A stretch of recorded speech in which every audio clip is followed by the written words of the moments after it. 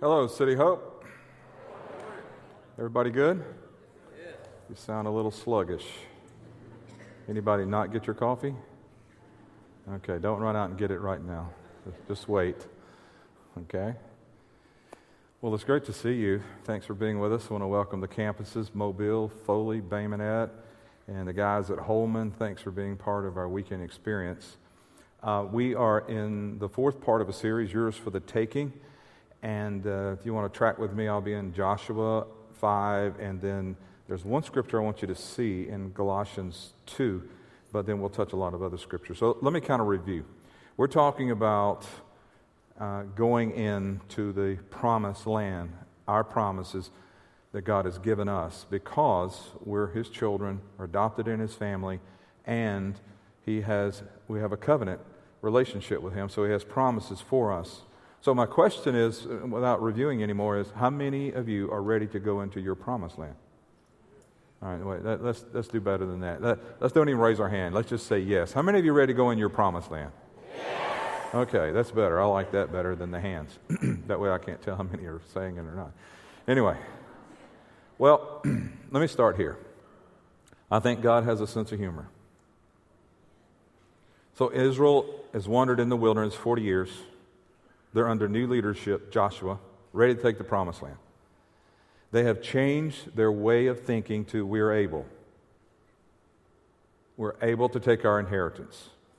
Joshua then takes the priests, the Ark of the Covenant's on their shoulder. They step into the Jordan at the raging flood time. God stands up the flood. They walk through, and the flood is behind them, and Jericho is in front of them.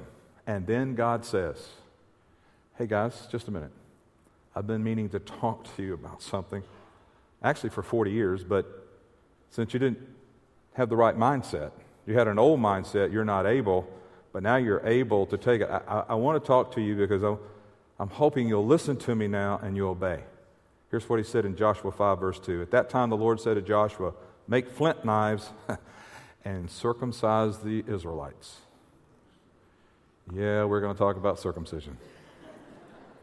If you have children, get ready for questions when you go home. If they're in here, okay? One lady, she brought her child for the first time into the adult service, and she said, why did I do that? So anyway, here's what God's saying. It's surgery time. And don't go call the doctor and don't try this at home, because I don't think this is what God's speaking about to us in this passage. God has them between the Jordan and the Jericho. Their faith level is up. They're ready to take the promised land. Now they're forced to make a decision that will determine whether or not they're going to move with the commander-in-chief and take what's theirs. This message is a pivotal message. The first message in the series was foundational. This is a pivotal message. I have two more in this series, and the remaining two are just phenomenal. Okay, but this is a pivotal message, and I want you to understand that as I get into this, because there's a decision we have to make. There's a decision you have to make. God will not make you make this decision. So let's look at what happened. They're wandering in the wilderness 40 years of unbelief. And while they're in the wilderness because of unbelief, none of the children born in the wilderness are circumcised. And the Hebrew people, they performed circumcision on infants on the 8th day after their birth. When they wandered in the wilderness, they didn't practice it anymore. So you have a generation born in the wilderness that had to be circumcised before the men could go into war and fight the ites, all the ites in the Canaan land.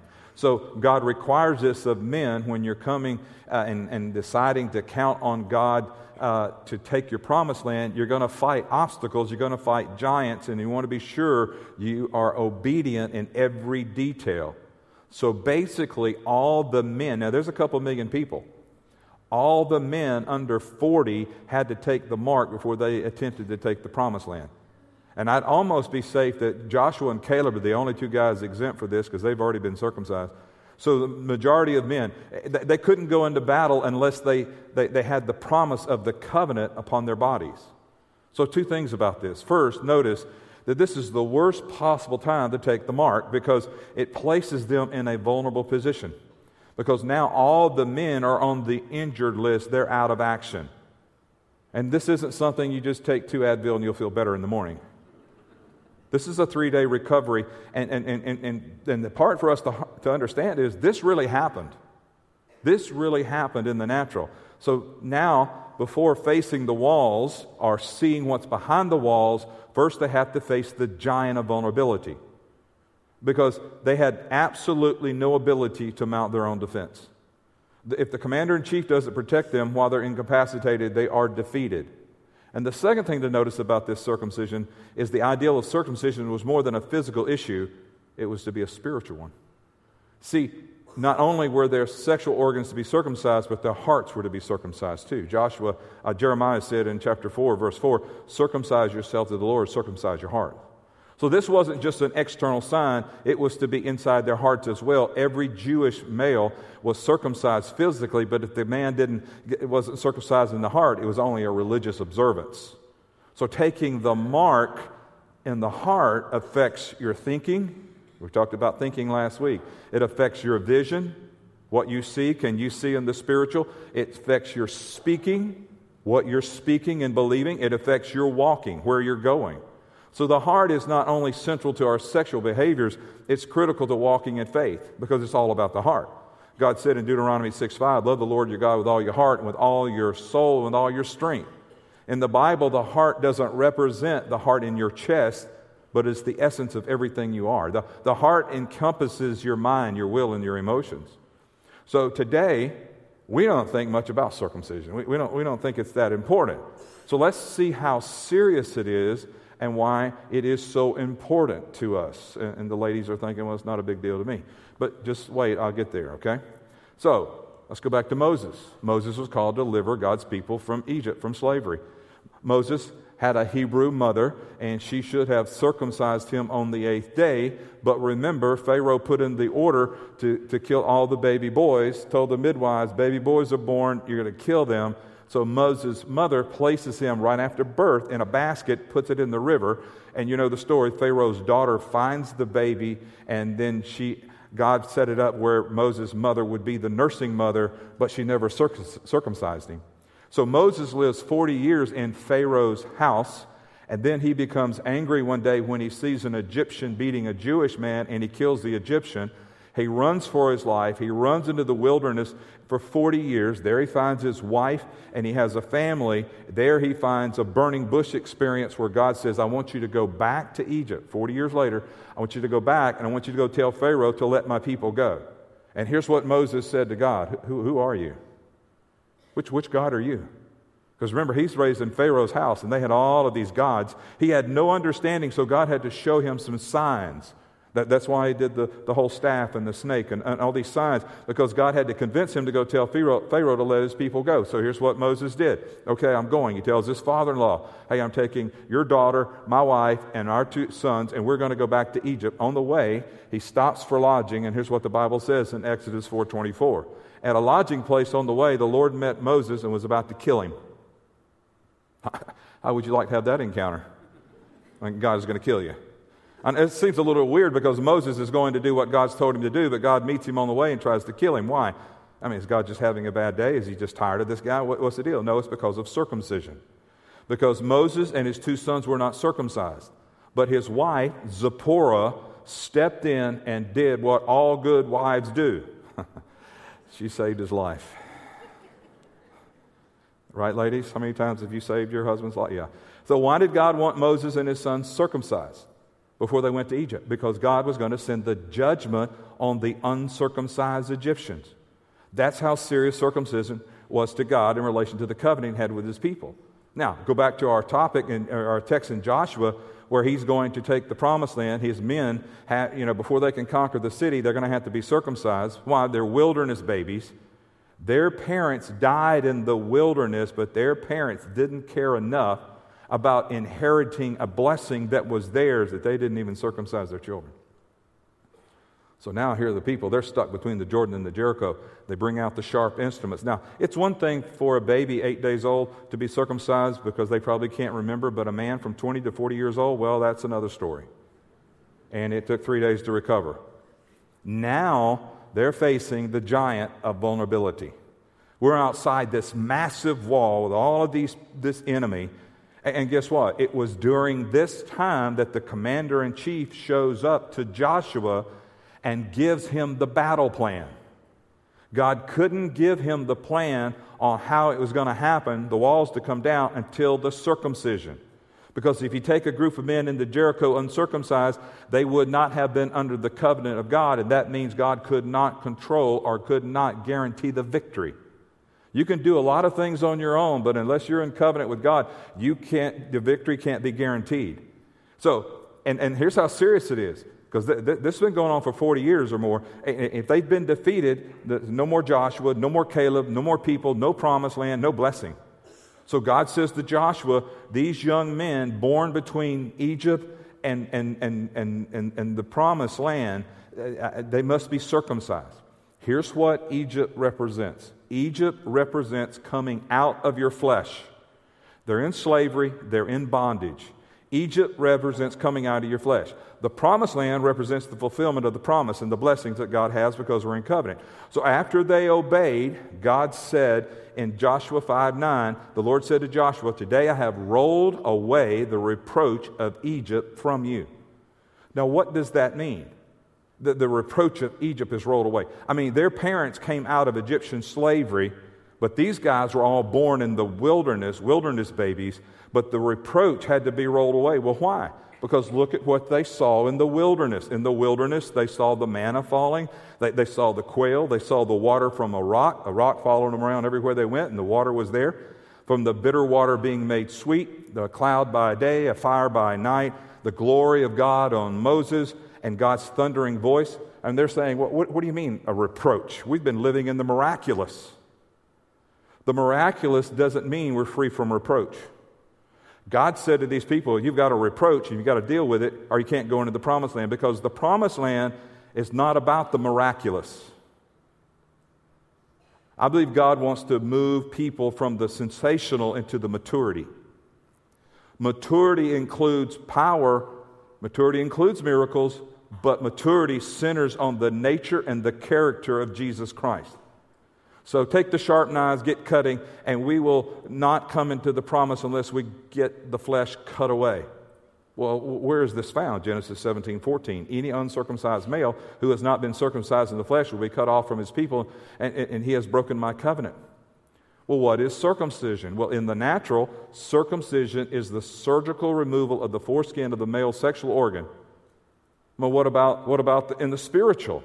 Well, in Galatians 2, it's a very important verse 11 and 12, in him you were also circumcised with a circumcision not performed by hands, your whole self, notice the phrase, whole self, ruled by the flesh, was put off when you were crucified by Christ, having been buried with him in baptism, in which you were also raised with him through your faith in the working of God who raised him from the dead. If you are a believer in Christ, you're to be dead to self. If you're not dead to self, then you do not and cannot experience the full life of Christ. See, dead people have no rights. Only the circumcised in Christ will go into the promised land. If not, you continue to wander in the wilderness of life. If you want the promises God has for your life, if you want the fullness of life, then you have to cut away the flesh. You have to crucify the self. Here's the problem. Our hearts come alive to the Lord. We get saved, we're alive in Christ. But our flesh grows around the heart. Well, what does that do? It chokes out the life that God has. A heart is often flesh-bound, flesh-concerned. Decisions are made by the flesh. And listen, when that's happening, you're not growing and maturing. but you're dying on the inside. It's like a spiritual heart attack. There's no life inside. Deuteronomy 10:16, circumcise the foreskin of your heart and don't be stiff-necked. Don't be stiff-necked. And one of the reasons this is not a popular message is because there's so many people that are stiff-necked, and that's referring to an ox. Not a sheep, but an ox. And the ox that will not be broken. So an ox that's not broken has to wear a yoke, and it's not the yoke of Christ, it's the hard yoke. And this is an ox that will not plow. This is an ox that will not serve the Lord with all their heart. This is an ox that will not worship the Lord and put Him first in their lives. So here's what he's saying. You need to come into your spiritual gifting and being a functioning member of the body of Christ. I said to you on Vision Sunday, I said, I felt like our church, we're camped between the Jordan and the Jericho. That we are ready to go into the promise and the destiny, that it's yours for the taking. But today, this is a pivotal message because you have to make up your mind to cut away the flesh. I can't do that for you. You have to decide, I'm going to cut away the flesh. And that's the only way to defeat the enemy in your promised land. You got to cut away the flesh. So here's what I'm going to do in this message. I'm going to give you 4 stories. Because I want you to see the nature of the flesh. I want you to see it in the Old Testament, how it just keeps going and going and going. I want you to follow this. So here's the first story. It's a story of one who satisfied the flesh at the expense of spiritual inheritance. One who gave up spiritual inheritance to satisfy the flesh. We know the story of Isaac going to bless his oldest son Esau with the blessings of the father. And we know that Jacob tricked his father into blessing him. And then Esau, when he found out, he's mad. And he says, this is the second time he's taken advantage of me. He took my birthright and now my blessing. Esau represents the man of flesh all through Scripture. So let's talk about his descendants. Because he gets married, he has children, and they have children. So in Genesis 36:12, Esau's son, Eliphaz, also had a concubine named Timnah who bore him Amalek. So here's a son, here's a grandson. Well, how do the ancestors come in? How does the son of flesh, how does his ancestors come in? Exodus 17:18. This is when Moses is leading the children of Israel. And the Amalekites came and attacked the Israelites at Rephidim. And Moses said to Joshua, choose some of our men and go out and fight the Amalekites. Tomorrow I'll stand on the top of the hill with the staff of God in my hands. This is Moses' first attempt to get into the promised land. Joshua's there. He sends Joshua down into the valley to fight these guys. And who makes up the Amalekites? Esau, Eliphaz, Amalek. They represent the giant of flesh satisfaction. The flesh is to be satisfied and forget the spiritual birthright. Forget the spiritual inheritance. My flesh satisfaction is more important than that. So here's what happens. As soon as Moses starts to advance to take the promise, the Amalekites show up. Listen, here's the pivot on this, the pivotal message. As soon as you make up your mind, we talked about the mind last week, changing, dropping that stronghold. Once you make up your mind to go for your promises, the enemy, Amalek, your flesh, is going to rise up. It's one thing to get all pumped up. Yeah, I want the promised land. Yeah, we're ready to go in. Yeah, we're going to take it. God's going to do this and this, and that's true. But your flesh is going to rise up. So we have to deal with the flesh or we never come into the promises. In other words, we have to stand up and fight the flesh. You got to take charge of your life. You got to let the spiritual man rise up. And just FYI, do you know when you're not content in the things of God, it's because of your flesh? It's not because of the church. It's not because of a sermon. It's because of your flesh.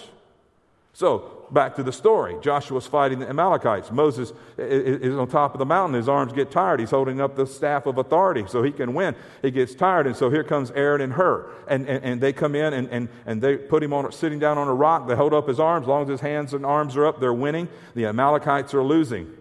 His hands remained steady until sunset. Joshua overcame the Amalekites with a sword. What does this represent? This represents the discipline of defeating giants. When we discipline, his arms will lift it up into heaven. Here's what that represents. The discipline of praying and worshiping God. When we pray and we worship God, we win over the flesh. It also represents, watch, the unity of the pastor who's leading and the priest and the kings, the soldiers. Aaron was the priest's side and Hur was the soldier or the king's side. They are in unity keeping the flesh controlled. Why? The flesh gets weary. The flesh gets tired. I can't hold my hands up. I'm tired. So what's happening? There's such unity together that they're able to take and hold up the vision that God has given Moses so they can defeat the Amalekites.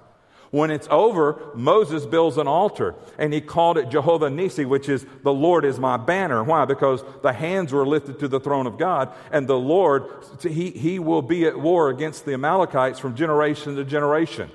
It's never going to stop. The flesh is there. The flesh is inside of us. So the spirit of the Amalekites, yeah, it's here, but to follow the flesh instead of your spiritual inheritance is insanity. You have to utterly destroy the flesh. And here's the dangerous side. We can sing a song, we can teach a message, we can preach, we can lead a fusion group, we can tithe, we can do all those things. But you have to let the flesh die. Because you can do those things with the flesh still ruling and reigning. You have to. Our greatest giant is in the flesh, and unless we do surgery on it, it will keep us out of the promised land. See, we have victory over the demons and the devils. Our biggest problem is with the flesh rising up. We lose more battles in advancing because of our flesh. We want to focus on, the miraculous and the devils and the demons, and they're there, and we have power over them. But that's not what God's saying. He's saying, I want you to discipline yourself and grow and mature and keep your flesh out of the way so that you can walk into what I have promised you and you can advance. Deuteronomy 25:17. He comes back to them and he says to the people, remember what the Amalekites did to you along the way when you came out of Egypt? And in verse 19, when the Lord your God gives you the rest from all the enemies, when he gives you a time to rest and recoup the enemies around you in the land he's giving you to possess as an inheritance, you shall blot out the name of Amalek from under heaven. Do not forget. The biggest thing keeping us from entering the promises of what God has is our flesh.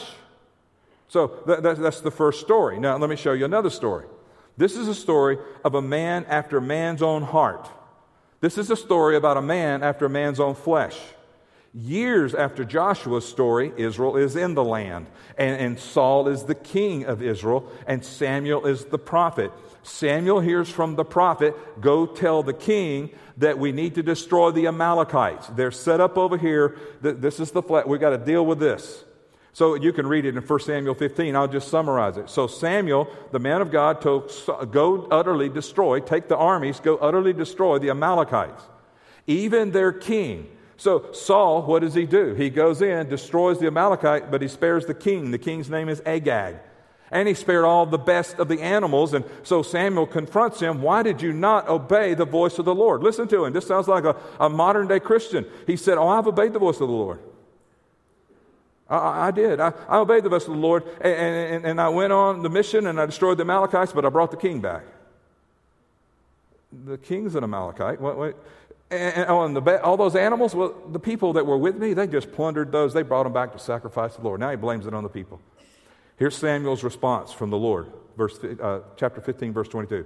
Then Samuel replied to the king, does the Lord delight in burnt offerings and sacrifices as much as obeying the Lord? To obey is better than sacrifice, and to heed is better than the fat of rams. For rebellion is like the sin of divination, witchcraft, and arrogance is like the evil of idolatry. Because you've rejected the word of the Lord, he has rejected you as king. You're not going to rule as a king anymore, and you're not going to take this country and rule and reign in it. And here's the subtitle of this message. It's the giant of half-hearted obedience. And what this story tells me, even today, is that we are comfortable with the giant of half-hearted obedience. We've just become comfortable. Well, I did obey. Well, I did. But no, you didn't. So let me tell you the rest of that story, the third story. The rest of the story is to destroy the flesh or to destroy you. So Saul spared Amalek the king. Time goes on. Saul is fighting with his two sons in a war. His sons have died. They're being defeated, and he wants his life to go away, but he's not going to do it. And so he grabs this guy and has this guy run the sword through him. And guess what this guy is? He's an Amalekite. If he had destroyed them, but no. Here's what I'm saying. You take out the flesh, or the flesh will take you out. You will not come into your promise till you deal with the flesh. Our biggest problem is not the devil, it's your flesh. In other words, when they get circumcised, they can take Jericho and the promised land. Why? Because now they're entering into a new relationship. Listen, when you get rid of the flesh and what the flesh wants, you enter into a new relationship. Deuteronomy 30:6, the Lord your God will circumcise your hearts and the hearts of your descendants so that you may love him with all your hearts and with all your soul and live. Today, the circumcision in the new covenant is the circumcision of the heart. So here's Joshua. He met the commander-in-chief. He realizes he's in the presence of Jesus, and he bows down, not a knee, but both knees. And because he's realizing, watch what he's doing, he's realizing he's the commander-in-chief and I'm not. He's the king and I'm not. And he's not, I'm not on the throne of self. He's on the throne of self. He's the commander-in-chief. Then Joshua receives the instructions to take off the sandals. You're on holy ground. And in other words, you're in the presence of the commander-in-chief, the Lord of the armies, and he's already there. He's been waiting on you to get here. He's there, and he already has the victory plan for you if you will obey him. The key to the obedience is I got to get my flesh out of the way. I've got to get my flesh. I've got to cut it away. Because watch, obedience produces favor. Obedience produces anointing. Joshua is now going to lead as an anointed warrior. Why? Because he has obeyed, because he has worshiped. He's taken self out of the way. And remember, he's seen everything. He's been there for 40-something years. He had a slave mentality. He's watched all this transgress. But he has a place in his heart to say, oh, no. He's king. He's Lord, not me. I don't have a better ideal. I'm not all of that. I can't do this. He bows before him, and then that produces favor and anointing on his life so he can go in and take the land. Here's the last story. Now stay with me because this is a little different story, but I'm going to tie it back, okay? So watch. The last story is about changing self the king's way. If I just left you with cutting away the flesh, you won't stay there. I don't know if you know this, but you can't live without the flesh. You got that, right? I know it's deep. You really cannot live without this flesh.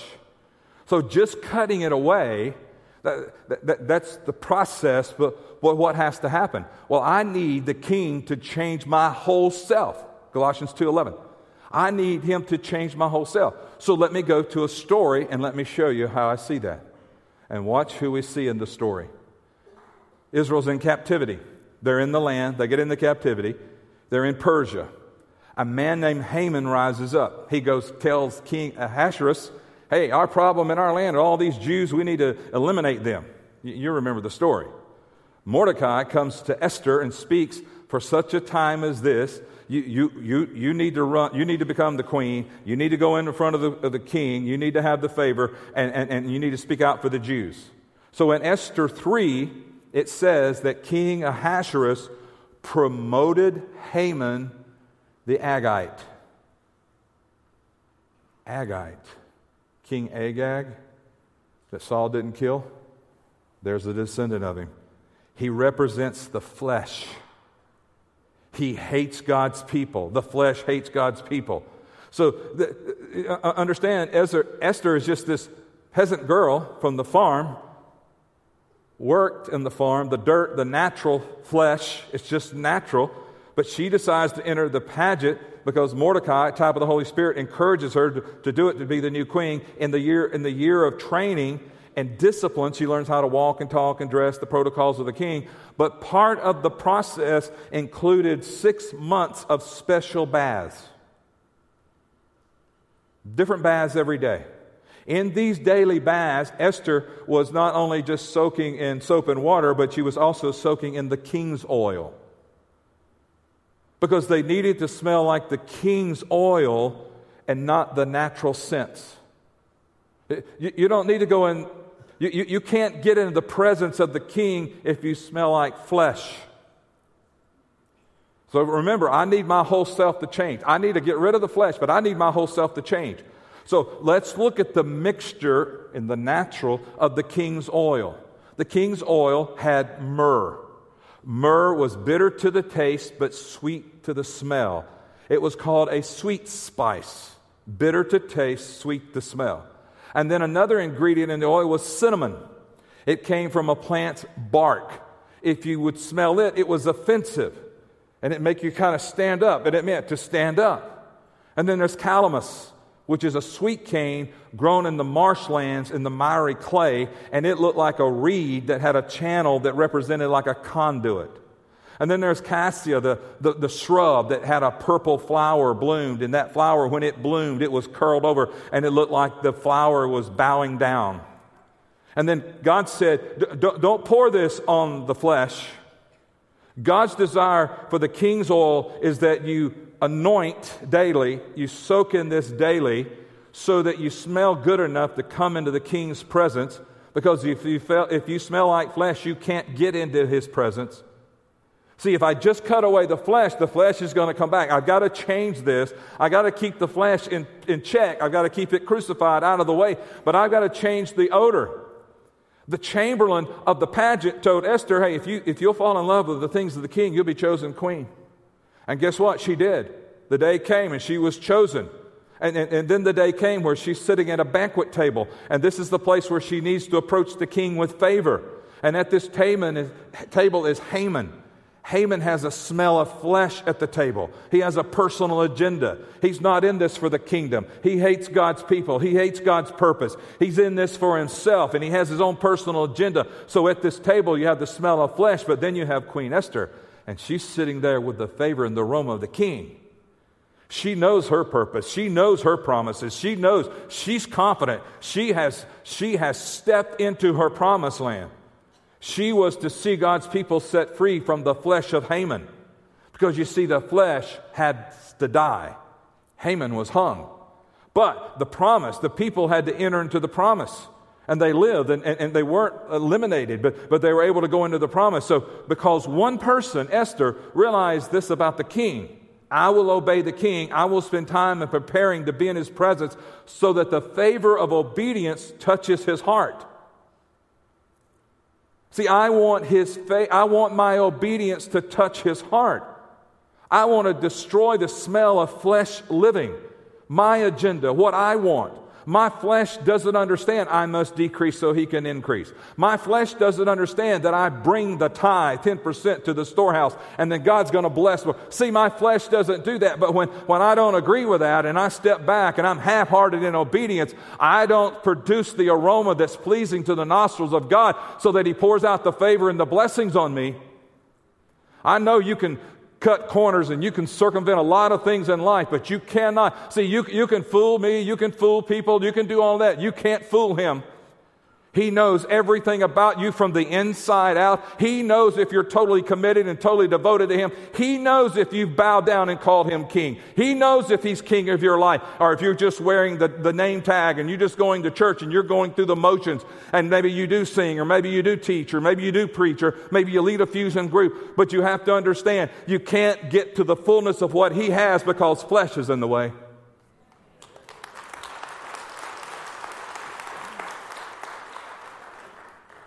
And I'll be honest with you, we have millions of Christians in our day, but we don't have many Joshuas. We have many who are determined, we don't have many who are determined to obey God in every particular situation. We want to pick and choose. We want to carry out the practice through. Not many won't have the theme that Joshua had, as for me and my house will serve the Lord. No, we want, but you see, here's the thing, here's the dangerous part of self. Self's looking out for self.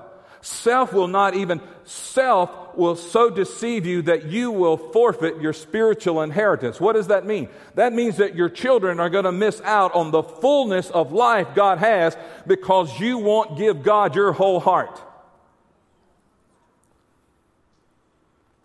I know it's one of those messages, and I don't know if anybody come at 5 o'clock when they find out we're talking about circumcision, but we are.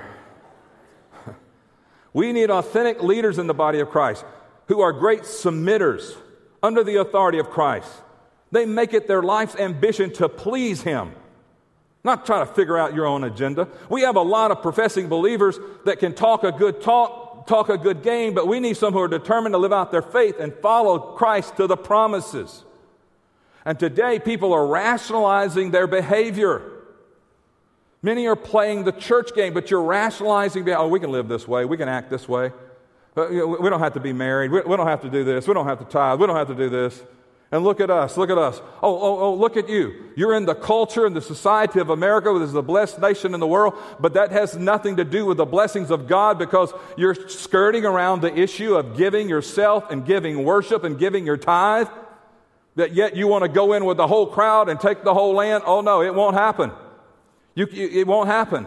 But those of you, listen to me, those of you who think your amount is not a lot, your serving's not a whole lot, I'm telling you, God's the ultimate scorekeeper. And I'm telling you this, when you have taken your heart of flesh and cut it apart and He's Lord of your life, He's going to bless you coming in and going out. He's going to bless your seed. He's going to bless your children. He's going to bless your children's children. And that is more important than my flesh being satisfied.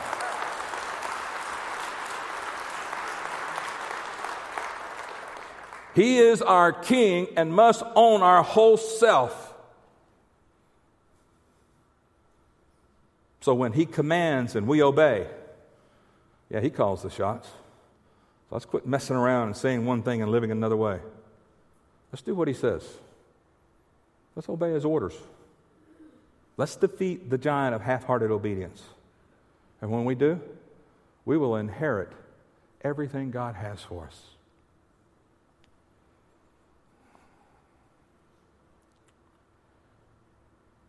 The flesh is a constant battle, right? As we live in it. But when you understand giving your whole self in the presence of a living God, His nature and His character, His maturity starts changing me from the inside out. And then watch what happens. This is the way I think. Because the King changes my whole self. When the King, how does He change my whole self? Let's go back to those ingredients. Myrrh. When bitterness touches my life, I'll stay sweet. Because I have the nature of Jesus. Cinnamon. I'll be able to stand up and do what's right in the eyes of the Lord. I'll be able to live holy in a crazy world. Calamus. I can be a channel for the Holy Spirit to move through to touch the lives of people. I can actually thrive for the Holy Spirit even though I am a clay vessel. Cassia. I can receive the inner beauty of the King, and it doesn't make me proud and boastful. It makes me want to give it back through worship. You see, when that happens, when that change happens from the inside out, God says, oh yeah, they're Joshua's. Let's go. It's time.